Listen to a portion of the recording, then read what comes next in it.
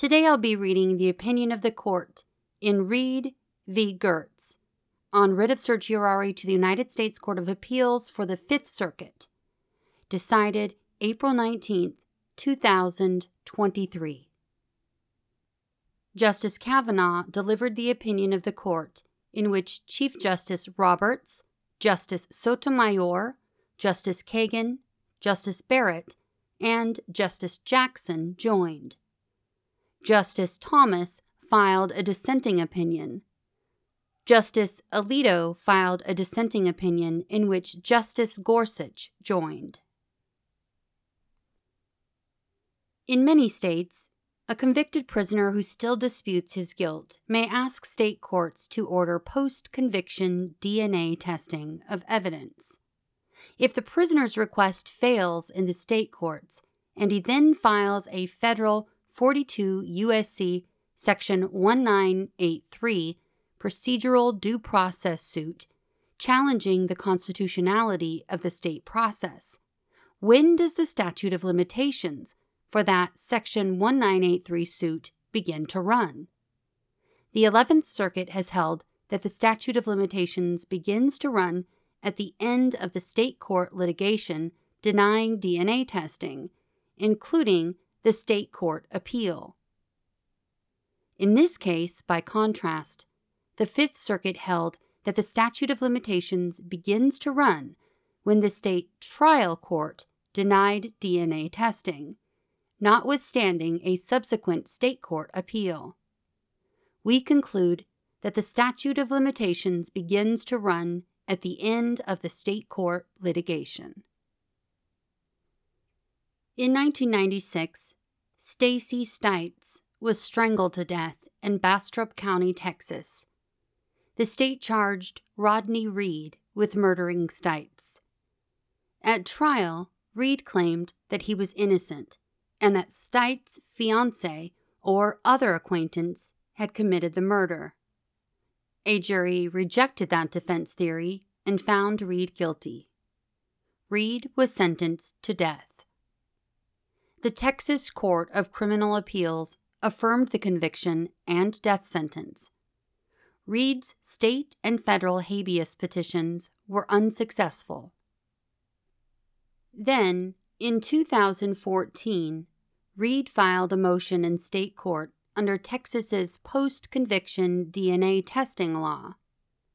Reed requested DNA testing on more than 40 pieces of evidence, including the belt used to strangle Stites. Reed contended that DNA testing would help identify the true perpetrator. The state prosecutor, respondent Brian Goertz, agreed to test several pieces of evidence, but otherwise opposed the motion and refused to test most of the evidence. The state trial court denied Reed's motion. The court reasoned in part that 1, many items Reed sought to test, including the belt, were not preserved through an adequate chain of custody, and 2, Reed did not demonstrate that he would have been acquitted if the DNA results were exculpatory.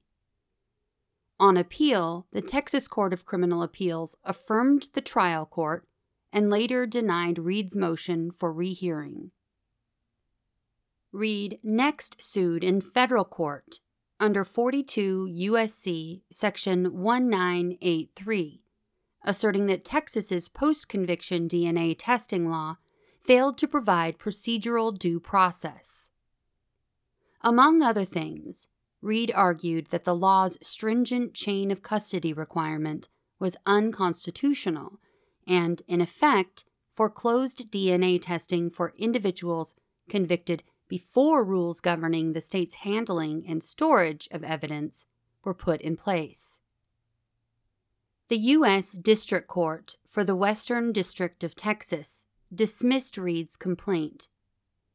The U.S. Court of Appeals for the Fifth Circuit affirmed on the ground that Reed's Section 1983 suit was filed too late, after the applicable 2-year statute of limitations had run. The Fifth Circuit ruled that the statute of limitations began to run when the Texas trial court denied Reed's motion, not when the Texas Court of Criminal Appeals denied rehearing. Because the federal courts of appeals disagree about when the statute of limitations begins to run for a Section 1983 suit regarding a state's post-conviction DNA testing procedures, we granted certiorari. Part 2. Texas raises 3 threshold arguments. First, Texas argues that Reed lacks standing. We disagree. Reed sufficiently alleged an injury in fact, denial of access to the requested evidence. The state prosecutor, who is the named defendant, denied access to the evidence and thereby caused Reed's injury. And if a federal court concludes that Texas's post-conviction DNA testing procedures violate due process, that court order would eliminate the state prosecutor's justification for denying DNA testing. It is substantially likely that the state prosecutor would abide by such a court order.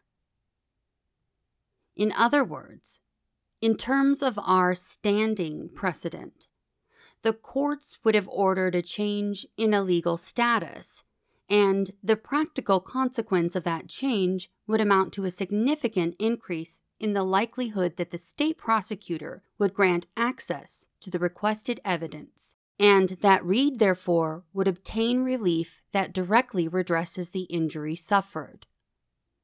Second, Texas invokes the state's sovereign immunity, but the ex parte Young doctrine allows suits like Reed's for declaratory or injunctive relief against state officers in their official capacities. Third, Texas contends that Reed's procedural due process claim contravenes the Rooker-Feldman doctrine. That doctrine prohibits federal courts from adjudicating cases brought by state court losing parties challenging state court judgments. But as this court explained in Skinner v. Schweitzer, even though a state court decision is not reviewable by lower federal courts, a statute or rule governing the decision may be challenged in a federal action. Here, as in Skinner, Reed does not challenge the adverse state court decisions themselves, but rather targets as unconstitutional the Texas statute they authoritatively construed. Part 3. This court's case law severely limits the federal action a state prisoner may bring for DNA testing. The court has rejected the extension of substantive due process to this area and left slim room for the prisoner to show that the governing state law denies him procedural due process. Seeking to fit his Section 1983 suit within the slim room left by this court's precedent, Reed raised a procedural due process challenge to Texas's post-conviction DNA testing law. The sole question now before this court is whether Reed's Section 1983 suit was timely. The parties agree that the statute of limitations for Reed's claim is 2 years, but the parties disagree about when that 2-year limitations period began to run. That question is one of federal law. As a general matter, the statute of limitations begins to run when the plaintiff has a complete and present cause of action. To determine when a plaintiff has a complete and present cause of action, the court focuses first on the specific constitutional right alleged to have been infringed.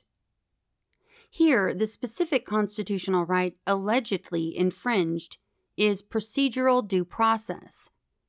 A procedural due process claim consists of 2 elements. 1. Deprivation by state action of a protected interest in life, liberty, or property, and 2. Inadequate state process.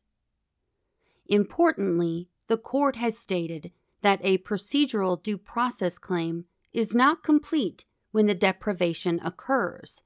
Rather, the claim is complete only when the state fails to provide due process. Reed contends that the state's process for considering his DNA testing request was fundamentally unfair in violation of the Due Process Clause.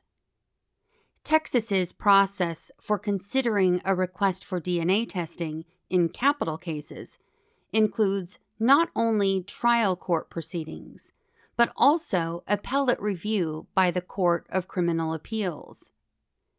And under long-standing Texas rules of appellate procedure, the Court of Criminal Appeals' appellate review process encompasses a motion for rehearing.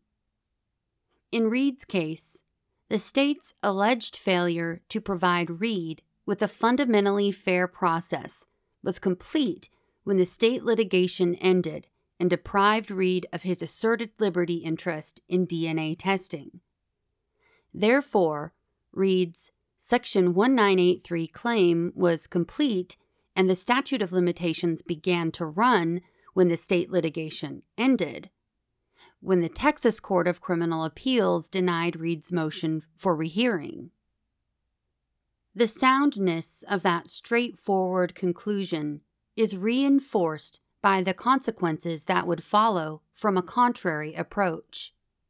If the statute of limitations for a Section 1983 suit, like Reed's, began to run after a state trial court's denial of a plaintiff's motion for DNA testing, or even after the appeal before the plaintiff's rehearing proceedings, the plaintiff would likely continue to pursue relief in the state system and simultaneously file a protective federal Section 1983 suit challenging that ongoing state process.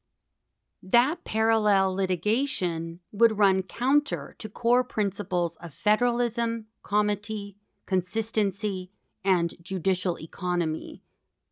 We see no good reason for such senseless duplication. Moreover, significant systemic benefits ensue from starting the statute of limitations clock when the state litigation in DNA testing cases like Reed's has concluded. If any due process flaws lurk in the DNA testing law, the state appellate process may cure those flaws, thereby rendering a federal Section 1983 suit unnecessary. And if the state appellate court construes the DNA testing statute, that construction will streamline and focus subsequent Section 1983 proceedings. In sum, when a prisoner pursues state post-conviction DNA testing through the state-provided litigation process, the statute of limitations for a Section 1983 procedural due process claim begins to run when the state litigation ends. In Reed's case, the statute of limitations began to run when the Texas Court of Criminal Appeals denied Reed's motion for rehearing. Reed's Section 1983 claim was timely. We reverse the judgment of the U.S. Court of Appeals for the Fifth Circuit. It is so ordered.